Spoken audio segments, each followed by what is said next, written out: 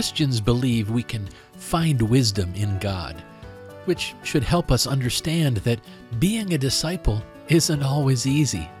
In fact, sometimes it's downright difficult and even painful.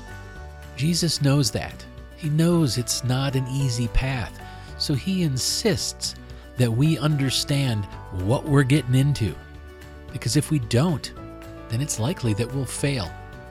Yes, we're called to be of Jesus and to follow him, but we need to start by truly considering the cost of being a Christian. Welcome to the Real Word Podcast for the 23rd Sunday in Ordinary Time, Cycle C of the Roman Catholic Lectionary. I'm Brandon Jubar, and I'll be your guide as we walk through the readings for this week. It's an important process because we believe the Scriptures are the inspired Word of God. But to really be nourished by the Word, we need to break it open and look a little deeper. We need to let the Holy Spirit speak to us. Now, the messages I get from these Scriptures might feel right to you, but you also might find that the Holy Spirit tells you something else, and that is absolutely all right. So if you're ready, let's dive in. As I said, tonight we'll be looking at the readings for the 23rd Sunday in Ordinary Time, Cycle C. Our first reading is from the Book of Wisdom. It's chapter 9, verses 13 through 18b. Our second reading is from Philemon. It's verses 9 and 10 and 12 through 17. And our gospel reading is from Luke. It's chapter 14, verses 25 through 33. Just a couple things to note. First, we do have readings from both the Old and the New Testaments. Wisdom is from the Old Testament, or the Hebrew Scripture, while the letter to Philemon is from the New Testament, or the Christian Scripture, as is our gospel reading. So tonight, we'll see that our reasoning is worthless, cultural norms can be bad, and the price tag is important. Okay, let's start by going through the readings, and then we can talk about the messages we find. Our first reading is from the Book of Wisdom. For who can learn the counsel of God? Or who can discern what the Lord wills? For the reasoning of mortals is worthless, and our designs are likely to fail. For a perishable body weighs down the soul, and this earthen tent burdens the thoughtful mind. We can hardly guess at what is on earth, and what is at hand we find with labor. But who has traced out what is in the heavens? Who has learned your counsel unless you have given wisdom and sent your Holy Spirit from on high? And thus the paths of those on earth were set right. And our second reading is from the letter to Philemon. I would rather appeal to you on the basis of love, and I, Paul, do this as an old man, and now also as a prisoner of Christ Jesus. I am appealing to you for my child, Onesimus, whose father I have become during my imprisonment. I am sending him, that is, my own heart, back to you. I wanted to keep him with me so that he might minister to me in your place during my imprisonment for the gospel, but I preferred to do nothing without your consent, in order that your good deed might be voluntary and not something forced. Perhaps this is the reason he was separated from you for a while, so that you might have him back for the long term, no longer as a slave, but more than a slave, a beloved brother, especially to me, but how much more to you, both in the flesh and in the Lord. So if you consider me your partner, welcome him as you would welcome me. And our gospel reading was from Luke. Now large crowds were traveling with him, and he turned and said to them, Whoever comes to me and does not hate father and mother, wife and children, brothers and sisters, yes, and even life itself, cannot be my disciple. Whoever does not carry the cross and follow me cannot be my disciple. For which of you, intending to build a tower, does not first sit down and estimate the cost, to see whether he has enough to complete it. Otherwise, when he has laid a foundation and is not able to finish, all who see it will begin to ridicule him, saying, "This fellow began to build and was not able to finish."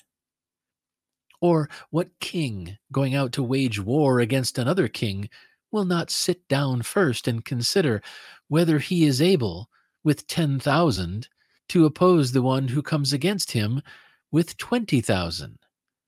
If he cannot, then while the other is still far away, he sends a delegation and asks for the terms of peace. So therefore, none of you can become my disciple if you do not give up all your possessions.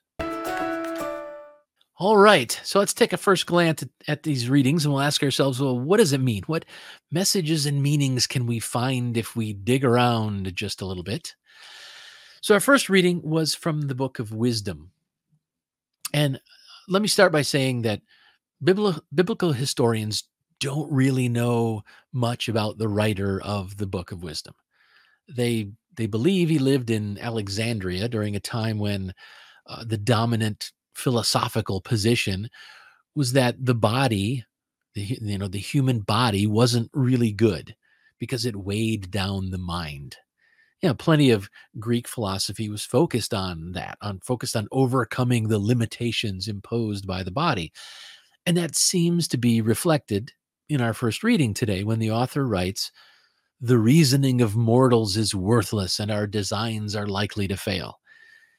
Clearly, he's not impressed by humans on their own. On the other hand, it's also pretty clear that the author is impressed by the total awesomeness of God, even though we have no idea what God's up to or what God has planned or what God has willed for us. And that is something we can still identify with today. We still ask those questions all the time. Hey, what does God want me to do? And just like the writer of Wisdom, we don't really have any answers.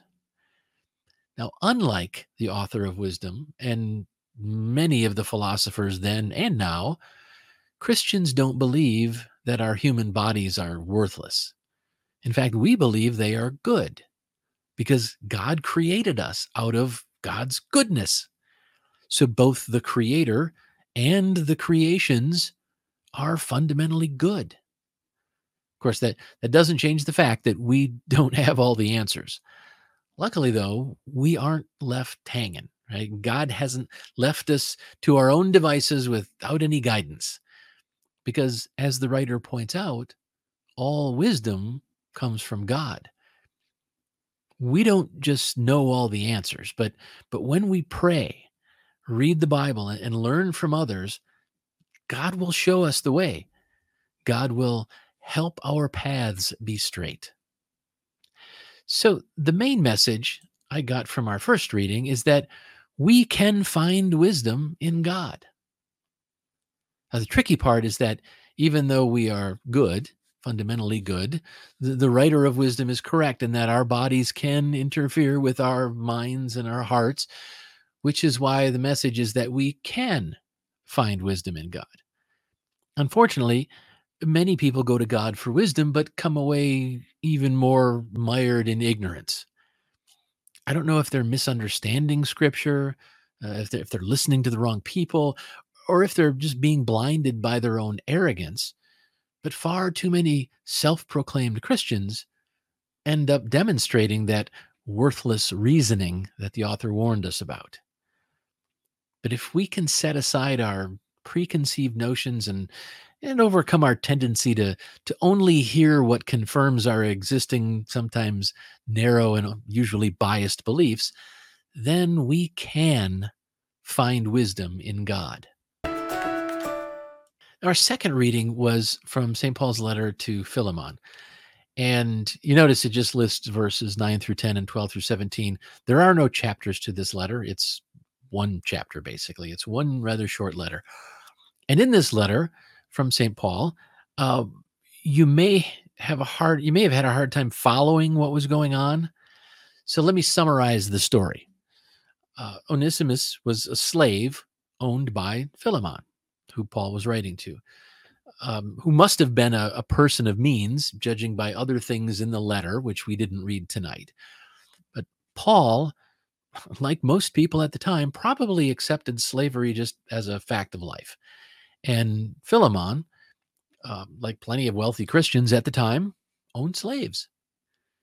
I mean, even Jesus seemed to accept it as a basic reality, because he would sometimes talk about treating your slaves well, as opposed to insisting that slavery is evil and you're evil if you don't set all your slaves free.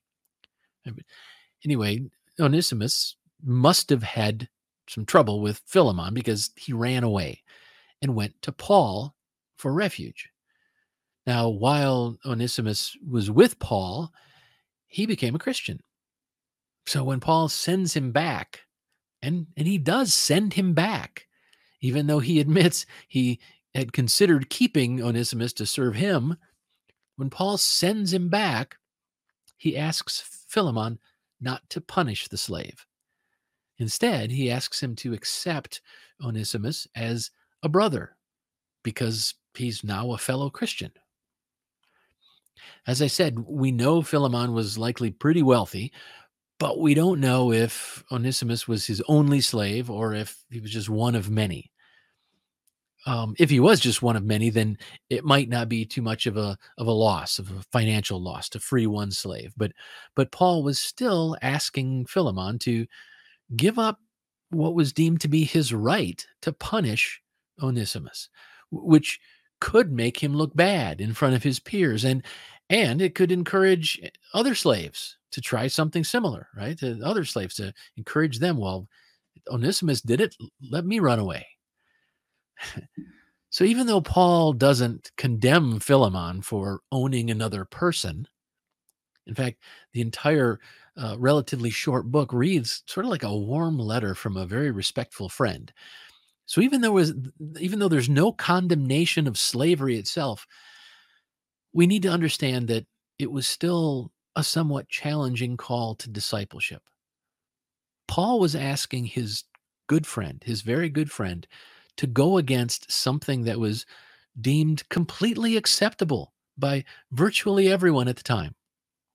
He was asking Philemon to go against cultural norms in order to honor the discipleship of a man he owned.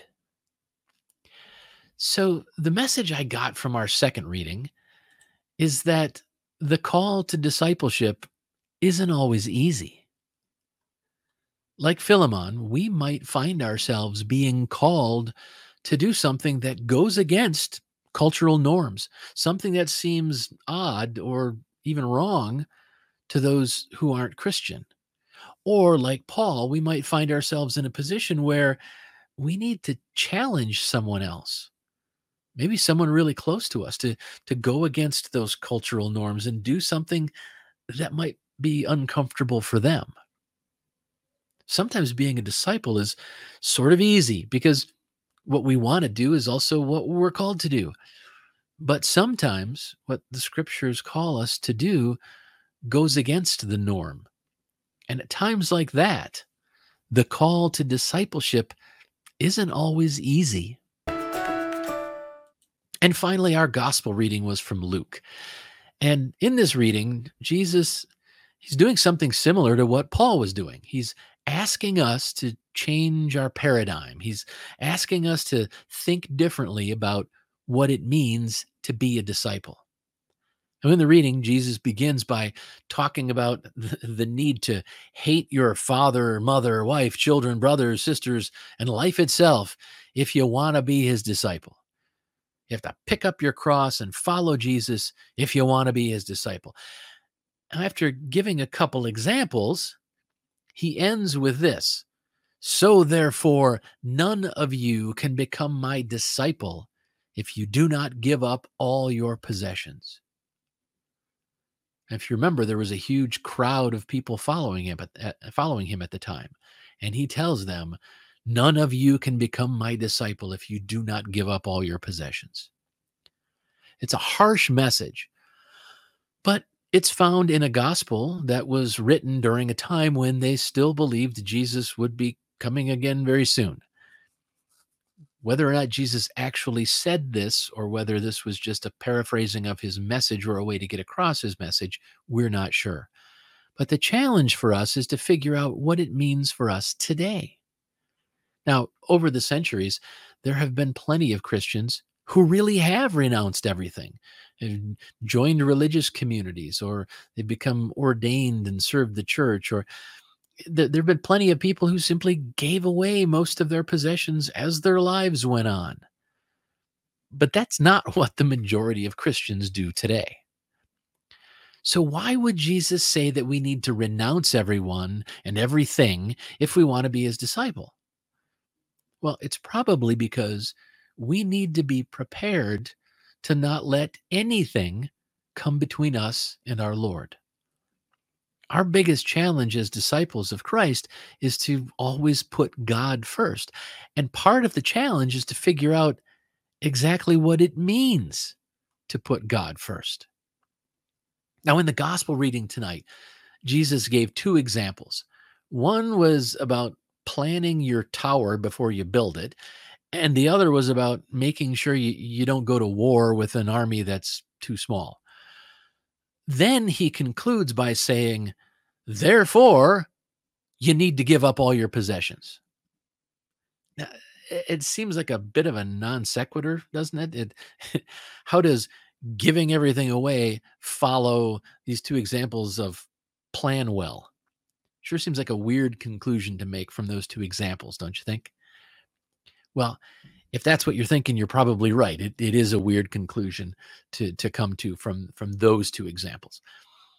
The conclusion, though, actually points back to Jesus's first statements about not letting anyone come between you and God. The first part was, don't let anyone, right? Mom, dad, brother, sister, don't let anyone come between you and God. And the last part was, don't let anything, your possessions, don't let anything come between you and God.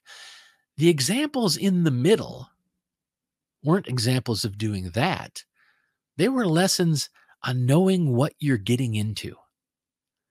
Jesus doesn't want people to agree to follow him on a whim. He doesn't want them to be inspired a little bit and say, hey, count me in. He wants them to think about it and to understand how hard it might be. He wants us to understand what we need to ultimately be willing to give up in order to be a true disciple. So whether you're planning to build a tower, fight a war, or follow Jesus, you need to understand what you're getting into. So the main message I got from our gospel reading is that we need to consider the cost of being a Christian.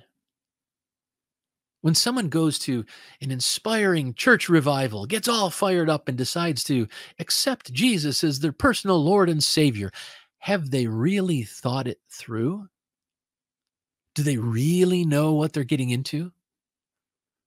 When a young person gets confirmed because mom and dad said they have they really thought about what it means to be a true disciple of Christ and what they might be called to give up?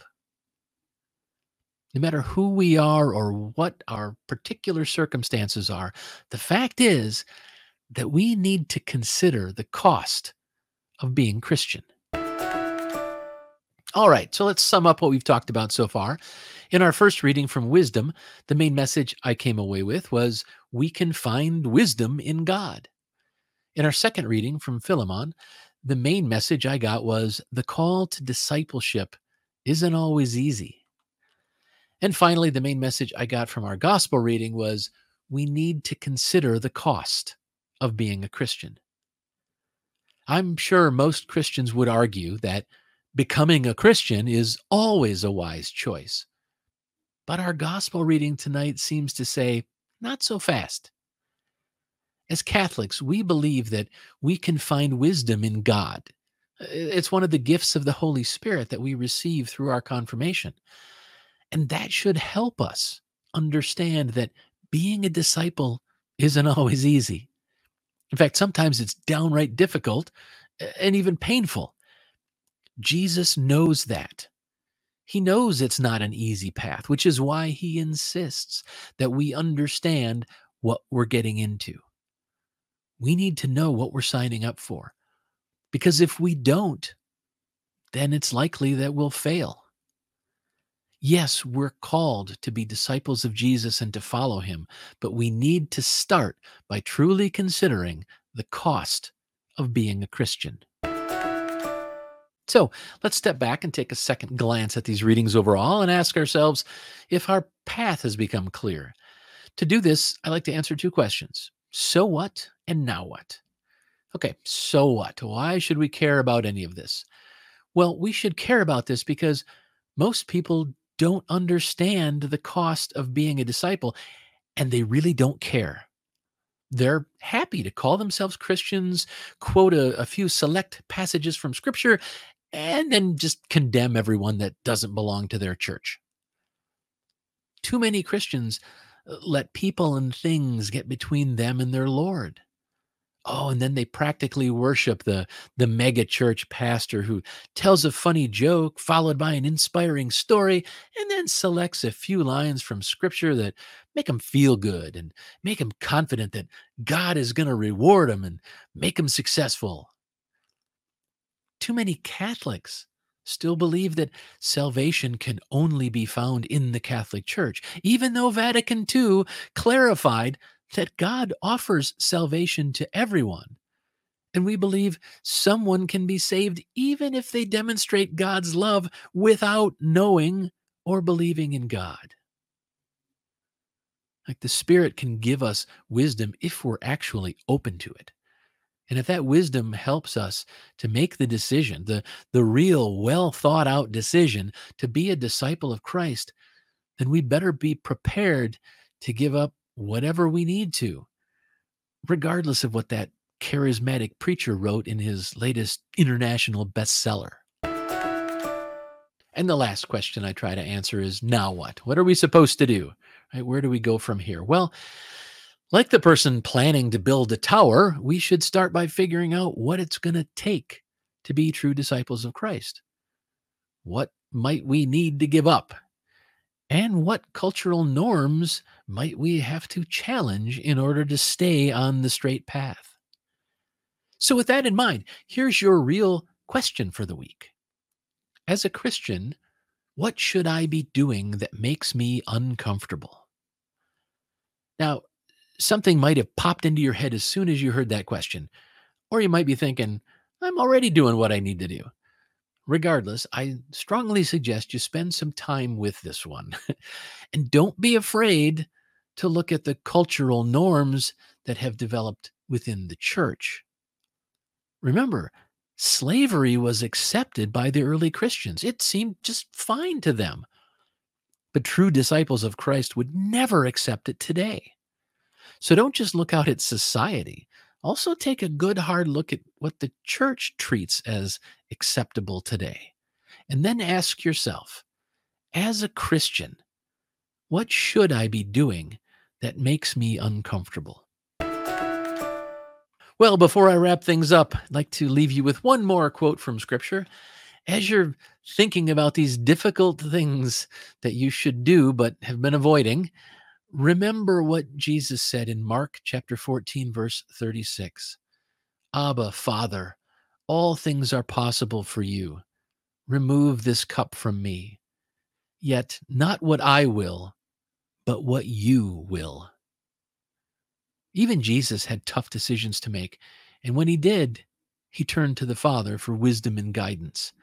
And he chose to do what the Father willed. You and I, we can do the same. All right, we've come to the end of our time here together. Thanks for joining me. I'll be back again next week, but in the meantime, I encourage you to use this as a starting point. Spend some time with the Bible on your own. Read through a passage a couple of times. Think about it. Pray about it. Try to open up not only your mind, but your heart.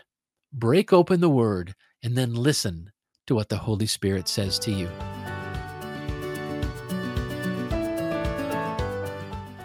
The Real Word podcast is brought to you by the Real Values Project, Real Youth Ministry, and the Real Values Framework. REAL stands for respect, engage, accept, and lead. For more information on the real values, please visit keepingitreal.club. And finally, the Bible readings used for this podcast are from the New Revised Standard Version Bible, copyright 1989, by the Division of Christian Education of the National Council of the Churches of Christ in the United States of America. Used by permission, all rights reserved.